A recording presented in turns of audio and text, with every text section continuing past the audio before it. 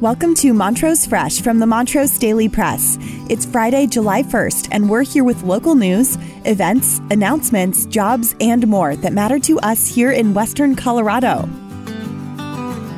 Today, in the most closely watched primary race for the 3rd Congressional District, incumbent Representative Lauren Boebert beat challenger Don Coram. Today's episode is brought to you by Elevate Internet. Whether it's for your home or your business, they offer the best speeds at the best price. Right now, if you refer a friend, you can get $25 off. Give them a call for more information at 844-386-8744 or visit them at elevateinternet.com. Now, our feature story.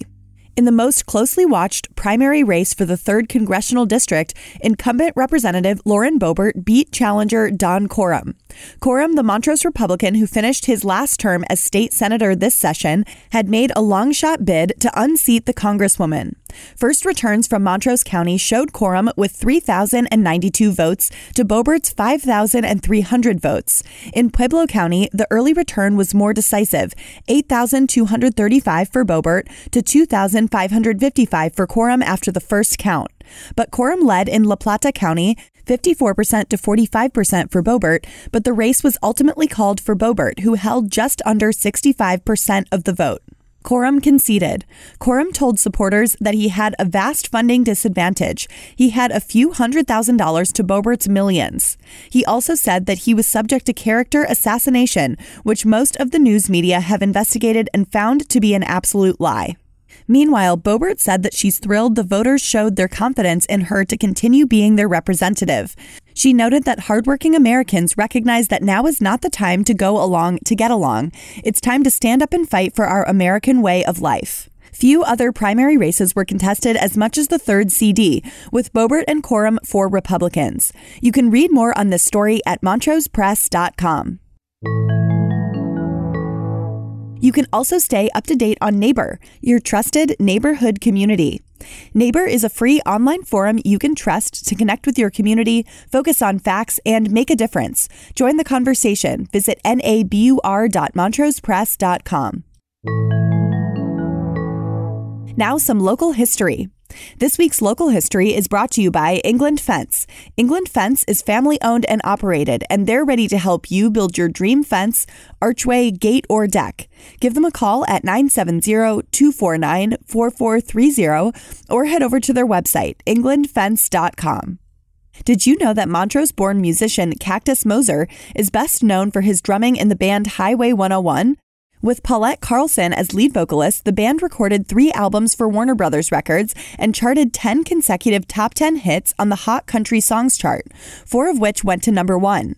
After Carlson left in 1990 to pursue a solo career, the band recorded a 4th album for Warner with Nicky Nelson on lead vocals before exiting the label. Since 2012, he has been married to famed Nashville legend Winona Judd. Before we go, Laura H. Harvell is the new Montrose County Court Judge. Harvell, an attorney, is filling the vacancy on the bench left by Judge Ben Morris, who resigned effective tomorrow. Governor Jared Polis appointed Harvell to the vacancy on Wednesday. She must stand for retention in the next judicial election if she wants to continue as a county court judge. Harvell owns her law office and is also a contract attorney with the Office of the Alternate Defense Counsel and the Office of Respondent Parents Counsel. Her practice consists of criminal defense and dependency and matters. She earned her BA from the College of Charleston in 2007 and her JD from the University of South Carolina School of Law in 2014. That's all for today, and thank you for listening. For more information on any of these stories, visit us at montrosepress.com. And don't forget to check out our sponsor, Elevate Internet. Visit them at elevateinternet.com to learn more. For more than 137 years, the Montrose Daily Press has been dedicated to shining a light on all the issues that matter to our community. Go to montrosepress.com to subscribe for just $1.99 per week for our digital edition. You'll get unlimited access to every story, feature, and special section. Thank you, and remember to tune in again next time on montrosepress.com or wherever you listen to podcasts.